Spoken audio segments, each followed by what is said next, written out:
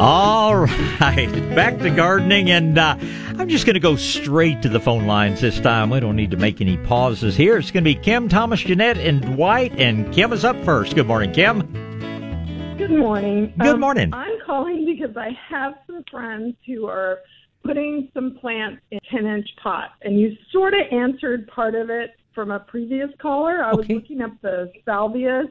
Right. And so I was going to give them, I have a bunch of Muley Blue Sage, which the evolution is some sort of cultivar of that. Yeah. And I looked up eyelash, which looks good. It's a Salvia blepharophila. Salvia. Yes. And but the meadow sage, I came up with a lot of. One is Nemorosa. Yeah, Nemorosa. One was Sylvestris, but they were all called meadow. Yeah, no, Nemorosa is I try not to bore people. I have to know botanical names because that's the only way I can order them and be sure I'm getting what I want to buy. But Salvia Nemorosa is the meadow sage that I was speaking of.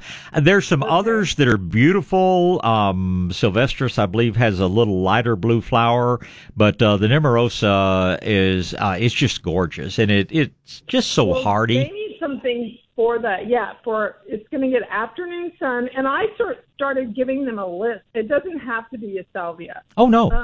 But can you give me any, I thought I would get what you thought would do the best in a smaller, I think 10 inches a smaller pot, but that could handle the hot Texas afternoon sun. They're willing to water every day, and I told them to put saucers underneath it to you're telling them right. There are lots of things, Kim.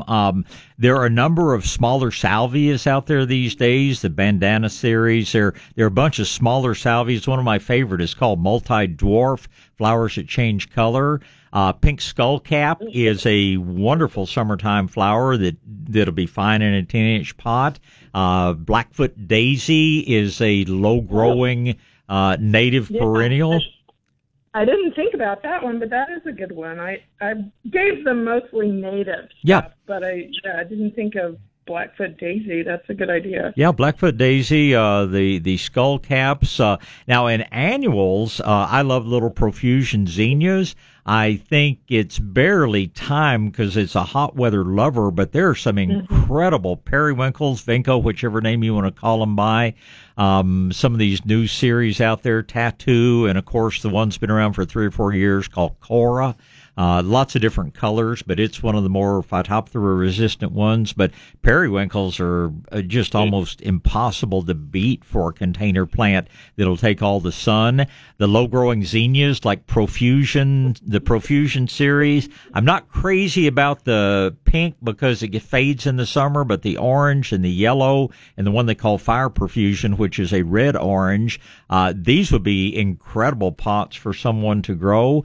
Angelonia is a plant that's they've had a bunch of new hybrids on the market the past 2 or 3 years, but Angelonia blooms beautifully all summer long, and it's fine in a pot. I can keep going. I can fill up about as many 10-inch pots as you want, and and you hit it right on the head when saying these folks were willing to water, because it does not hurt these plants to be root bound. In fact, they're happiest if they are root bound, but the more root bound they become, the faster they dry out, and you do have to be there to water them. But you can have just an incredible flower garden in pots. Okay. Well, I will. What about pentas? I had read that. I mean, I've never grown them, but I pentas, I would probably go with something like the butterfly series, which are sort of medium height, but pentas will be fine in the sun. I don't think they're quite as tough as the zinnias are, but pentas are sun lovers, and several different heights, basically reds, pinks, whites, and lavenders, but they're fine in the sun, absolutely. Okay. All right. Well, I will. I'll add some of these.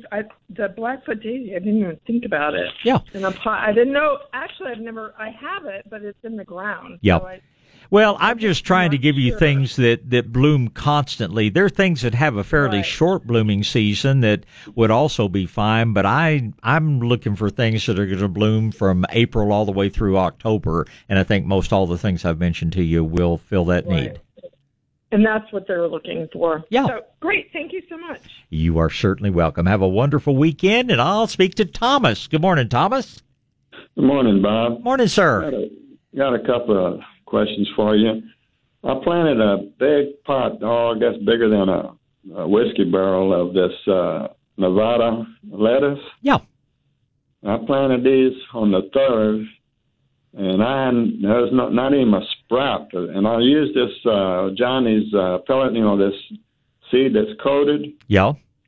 And I was real careful about them. I didn't. I planted them shell about maybe at the most an eighth of an inch. And I was real careful about not covering them up too much and all, and watched my water. In fact, I called you last week about watering them, and I hadn't had a sprout. I keep looking at them things. There's nothing going on. Well, be sure, I think we talked about watering with a mister. Be sure you're watering enough to get that water down into the soil. And the other thing to watch out for are pill bugs and things like that. I had one year that I was trying some of this stuff, and I thought it wasn't sprouting, but it was sprouting overnight, and the pill bugs were eating it before I got out there to see it in the morning. So you might put a little Sluggo Plus around, but there's no pill bugs. I got them up high enough, and now, I can see them. It's in a great big pot, bigger than a whiskey barrel. And they're out in where they get good sun. And that's what I was going to ask you. Well, it's partly. But not real hot and not directly in the sun. Well, they need some direct sun. They may be still just a little bit cool. Lettuce does grow with cooler soil. It's 20 days already. I know. They should have been up 10 days ago. If you can, move them out to a sunnier spot. I think they're just not getting the sun they need. Okay. And another thing I want to ask you, what about caladiums? Is it too early to plant caladiums? It's too early, in my opinion, it's too early to plant bulbs.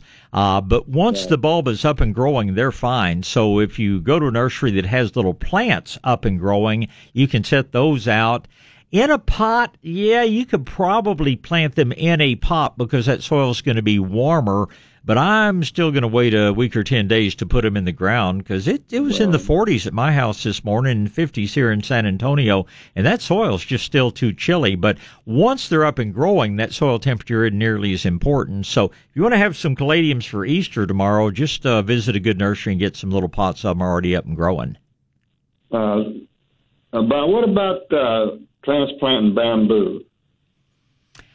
It's pretty easy. Digging it up, from one place and moving it to another. Yep, you might as well go ahead and cut the tall tops off of it down to about 1 foot to 18 inches high. Bamboo, the taller cane bamboos, when you transplant them, it has always been my experience that for the first year or two, they don't come out and get real tall. They make plenty of leaves, they're rebuilding that root system, and by about the third year, they're up to being, the big old tall bamboo you were used to. But the big cane-type bamboos, transplant them, cut them up, divide them, whatever. Just recognize it'll be about 2 years before they go back to making the real tall plants again. Okay. Okay, Bob, that's all I have right now. You know where to find me if you come up with more, Thomas. Always good to talk to you.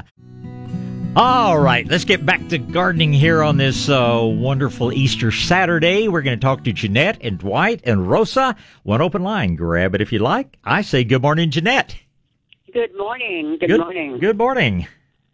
I'm wanting to know about a Rangoon creeper. Okay. Is it a sun lover? Does it like shade? It's a sun lover. It is one of the fastest growing vines I have ever seen. It's one of the most fragrant vines. My business partner, who lives north of Bergheim up in the hill country, has had it growing over an arbor over a gate for years. It always freezes in the winter, but it never fails to come back, and it will go from being just sprouted to being 6 feet tall within probably 10 days. It's right up there with Queen's Crown as far as runs the fastest growing vines. The flowers are incredible.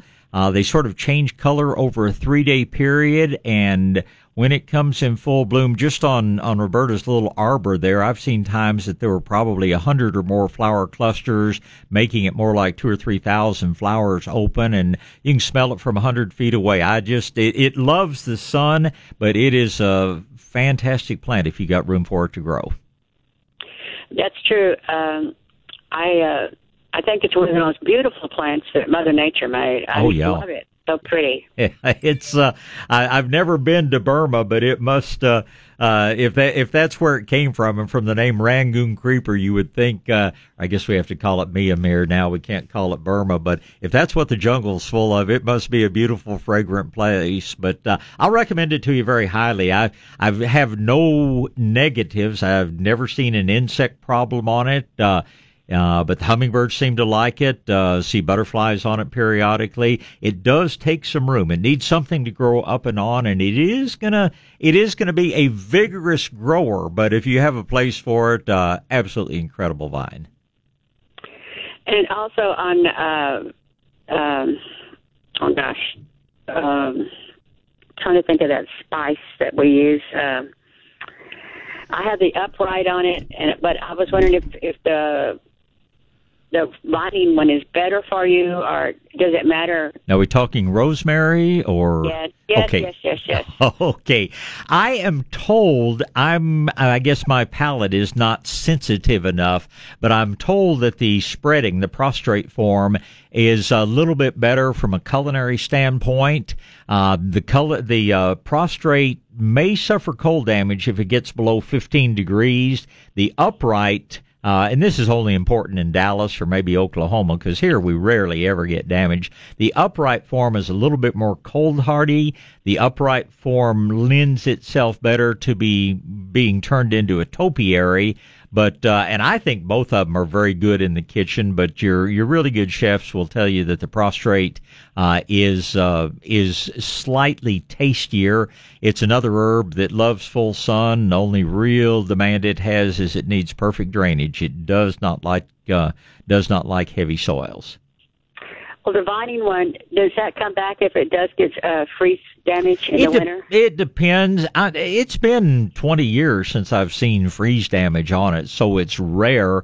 Yes, it will come back, right? Most of the time it will come back. Now, first year we were in business was 1983, and then it went to 5 degrees and stayed there, and some of it died then, but I don't remember a single year that it's actually frozen and died since that time. Okay. All right. Well, you have a wonderful Easter, and I hope that the bunny rabbit comes to see you. We will do we have something for the kids, but we also do an adult Easter egg hunt with those little plastic eggs and special surprises inside. So I'm just looking forward to a wonderful day. It's a very happy celebration of life in spring, and hope you and your family enjoy as well, Jeanette. It's always good to talk to you. We appreciate all you do for us. Well, thank you. It's my great pleasure. And I will be on the air tomorrow, so if you think of anything else, I'll look forward to visiting with you. And right now, I'll move on and talk to Dwight. Good morning, Dwight. Good morning, Bob. What was the name of that vine you're talking about? We were talking about Rangoon, Rengoon, Rangoon creeper. Very vigorous grower, beautiful vine, zero problems, and just it gets big, but it sure does reward you with incredible blooming. And you can get those pretty much anywhere, or what? I always say any good nursery. Most of the good nurserymen that I know carry them. I doubt if you'll find them at the box stores, but I don't think you ought to be shopping for plants at the box store. We don't sell lumber, and they shouldn't sell plants. But I agree with you. Yeah, most of your good nurseries will carry it. It's gotten increased in popularity over the past 5 years or so, and I think it's much more widely available than it used to be. Okay, a couple questions, Bob. My tomato plants, bottoms are turning yellow. What do you think the problem is? Does it seem to be spreading upwards? Yes. It probably is a fungal disease called early blight. You can control it with, And when I set out tomatoes, I usually sprinkle the soil around them with whole ground cornmeal to try to slow it down. You can control it with just about any good fungicide. Garlic will work. Neem will work. You can soak whole ground cornmeal in water for 24 hours, make in effect a cornmeal tea. Spray it with that. But the yellowing starting at the base, working upwards, is a fungal disease called early blight. Okay, I had set that to put the cornmeal all over that garden area. Yeah. For like 2 or 3 weeks. Well, so I guess I didn't get enough of it. Well, and also it's just been cooler than usual. We've had a couple of good rains for a change that tend to kind of splash the fungal spores out of the ground and up on the plants. Just about everybody I talk to that got their tomatoes out really early is fighting a little bit of early blight. There's another organic product, I believe it's called Serenade, that is Bacillus subtilis is another one. There's several good organic controls for it, and just get after it before it gets too widespread on the plants. Okay. Love Lies Bleeding. Do you have that? I have never been real successful growing it here.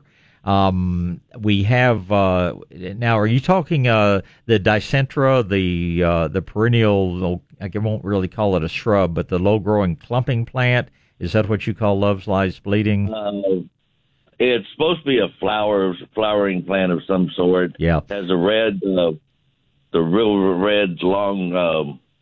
Yeah, it's much more commonly grown further north. I've never really been successful with it here. In fact, I haven't tried it in the past 10 or 15 years because I grew some years ago when I worked with my old friend and mentor Alton Grimm, and it's pretty for a little while, but it did not hold up well. So, no, it's not something that we keep, not something I'm going to recommend to you real highly unless you're just looking for something to experiment with. Yes, sir. One last question. Onion plants. When do you know when they're ready to pull up and eat? That's a great question. Their onions do not ripen per se, and you could pull them up and eat them the day after you plant them, or they will have reached their maximum size when the tops start to turn brown and fall over. But they taste good at any size that you want to harvest them. Now, some of your plants will try to go to seed on you. They'll put up that tall spike with flowers. When that happens, they've done all they're going to do. You might as well pull those and eat them. The ones that have flowered do not keep well. Make those the first ones you eat. The ones that grow to maturity, the tops turn brown and fall over, which usually happens in May or June, those things can be stored for some period of time. But anything that flowers, pull it and eat it in the very near future. But as far as size, they will continue to grow until the tops start dying, but you can harvest them and eat them anywhere from the size of a golf ball to the size of a softball. Okay, I cut that flower off. I thought that would stop the process. No, go ahead and pull it and enjoy it because it's going to just rot in the ground if it sits there. Okay, Bob. Hey, thank you very much. You have a great Easter. You do the same, Dwight. It's always good to hear from you. All right, back to gardening and back to the phone lines. Rosa and Shannon, we'll get a third name up there for you very shortly. Good morning, Rosa. Good morning. It's a beautiful morning. Isn't it? It was in the low 40s where I live up in Bernie, and that's chilly for April, but man, it feels good. I just remember too many Aprils. We were spending a lot of time sweating by now, so I'm not complaining about beautiful mornings. How about you? No, I love it. But the only thing is I want to plant some plants in that big old black plastic tubs. Okay. But every time it seems they get full of ants. Is there anything I can do to prevent them from getting in there? Well, see, what happens is those ants, they go into a reproductive mode, and the queens actually fly around. And so there's no stopping them from, flying in and setting up housekeeping almost anywhere. Now, if they do, there is a natural bait, and it's mainly fire ants are the ones that get in there, but there is a bait that's harmless to people and pets called Come and Get It, And you just sprinkle a little bit of that. If you see them show up in your pots, you sprinkle a tablespoon or two of this around. The workers take it down, feed it to the queen, and as they say, everybody dies. So can't prevent them totally, but you certainly can stop them if they show up. And like I say, you can't build a barrier or anything because the queens are flying in. So I guess unless you had them inside a perfect greenhouse or something like that, there's no way to totally head them off. Well, is it all right to plant a tomato plant or a... Absolutely. Oh, okay. We can eat the vegetables that are planted in there without... Yes, ma'am. Yes, as the come and get it just has an attractant, and then it has some spinosad, and that's totally harmless to people and pets. That is fantastic. Okay. Well, thank you so much. That's what I needed to know. Oh, it's always a pleasure, Rosa. You have a happy Easter, and thanks for the call this morning. Thank you so Certainly. much. Bye-bye. Goodbye. Oh, and by the way, yes, Dr. Kirby and I are both planning to do our shows tomorrow, so we'll start Sunday morning off with gardening, followed by the pet show, and then we'll get on to other Easter celebrations. Next up on the phones is Shannon. Then it'll be Leslie and Wes. Good morning, Shannon. Hi, good morning, Bob. Great good morning. To hear from you. It's good to hear you. Good to hear your voice. Hey, we have what we think is a poison oak or poison ivy problem. Okay. We're out in Lavernia, and it's a new construction home out in the country, and I have it just all over me, and I'm miserable. And we want to know the best, most effective organic way to get rid of it. As they say, you're going to need an ocean of calamine lotion, or however that old song went. Yeah. It is not just a one-step process. What I do, and believe me, it's you have more of it when you go east, but we have plenty of it in the hill country too. But I will cut it off at ground level, and then when it starts to resprout, I hit it with a vinegar and orange oil mix, and it tries to resprout about 3 times, and then it folds up and dies. But do not wear leather gloves or anything, because that will absorb the toxic material in the sap when you're going out, or maybe you have a family member that's not as sensitive to it as you apparently are. But I don't think they are. Yeah. Send them out to do the work. But if I've got to handle it, I'm going to wear just old heavy-duty dishwashing gloves, because you can wash the sap off of those, but never handle it with leather gloves, or it will impregnate the leather, and then you've just ruined a pair of good gloves. But cut it off at the ground, pull it out as best you can. If is it growing up trees? Where is it growing that you're fighting it? Well, and I just learned to identify it yesterday. A neighbor came over and helped me. What I'm seeing are, like, I don't know if you would call them baby plants, but little sprouts all over our front yard. He said it was everywhere. And I don't know that it's climbing up trees or not. I don't think so. I think it's at the ground level. Okay, that's unusual. I'm not sure you're not looking at a nettle of some sort. But anyway, if you ever want to take a picture or something, bring by. But go around and spot treat with your vinegar orange oil. You will burn it back. It'll try to resprout a couple of times, but if you keep it from ever getting up really big, you can totally kill it. And I've done it plenty of times. But one thing about it, you can put it in your compost pile. It will break down, but don't ever burn it, because the smoke will be very poisonous if you were to inhale it. But that would be unusual to have it coming up just all over the yard. But again, spraying it will work. Or I've got like a little mini grubbing hoe. I've got a big grubbing hoe I use for chopping out all kinds of things, but I've got a little smaller hand one with the blade on it that's maybe 1.5 inches wide. You could walk around and just chop with that, cutting it off 1 inch below the surface, and that will set it back. Or, like I say, you can spot treat with the vinegar orange oil mix, but get after it. Don't let it get big. No, we won't. And I think the reason why maybe it's sprouting up, because my understanding is it's a root system underground, correct? Yeah, right. Okay. See, they cleared the land to put the house, and I think it's coming back. I think that we're seeing it where it's sandy. Okay. So where it's sandy and there's not really any grass, and the land was cleared for the house, that's where it's appearing at. Well, spray, kill everything you can. Are you ultimately going to have grass in this area, or what are your long-term plans for these areas? And yes, that's another question. But yes, we want to do some raised beds for sure for gardening. But around the perimeter of the home, I don't know how many feet out, but enough to prevent the soil erosion around our home. Yes, we would like to grass, have grass. We're probably not sod, but if we could do seed, I just don't know if we'd have to have some dirt hauled in because it's very sandy. Well, you wouldn't want, bringing in dirt wouldn't help that much. What you're going to do is plant your seed. And is this area sunny? Yes, it gets morning sun. It gets morning and afternoon sun. Okay, well, Bermuda will grow if you have plenty of sun. It's about the only grass you can plant from seed. What you're going to do is get your grass up and growing, and then you're going to top dress it with some compost once or twice a year. And you're going to sort of build the soil from the top down, rather than trying to bring in anything, because it's just not practical. You bring in more weeds, you bring in more problems than you solve. But Bermuda loves sun and loves sand. You provide the water, it'll grow like a weed, and you just top dress it with a little compost spring and fall, and things will just get better and better. But the thing about having grass, with mowing it, poison ivy, poison oak, both have to make a big top. And while I wouldn't mow barefoot anyway, but where you're mowing it down, that's going to kill it out naturally. Okay. That sounds awesome. I can't wait to get some relief.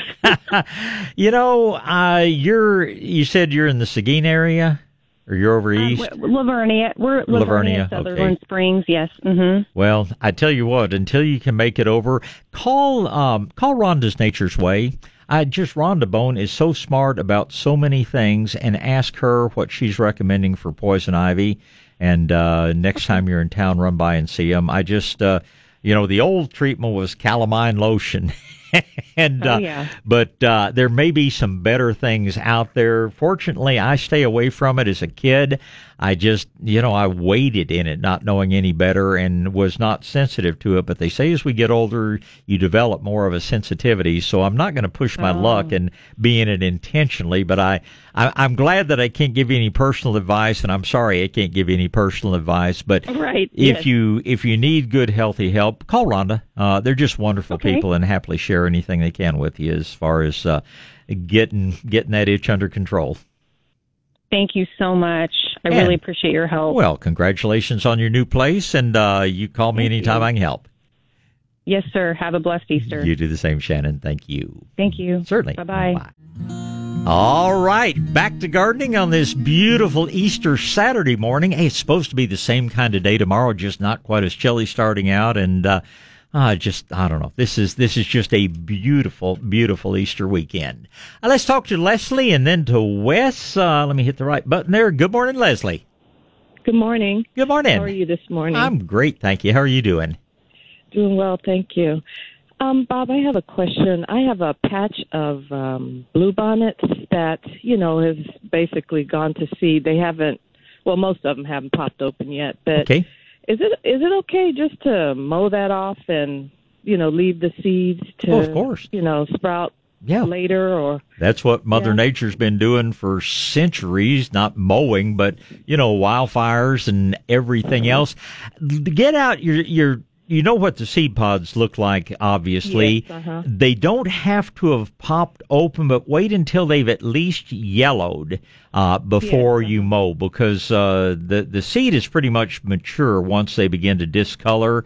Now, it would be best if you could let them pop open, but with the dummies and code compliance and things like that are making people mow their wildflowers too early, you may have to do it. But the longer you can put it off, the more viable seed you will get out there. And they reseed themselves. Even companies like Wild Seed Farm that grow bluebonnets and then collect the seed, they've got these big vacuums and things they used to go through and get the seed, and they say they still figure they only get about 30% of the seed. So bluebonnets tend to make a lot of seed, and if you had a pretty bluebonnet patch this year, if the weather cooperates, it's going to be 3 times prettier next year.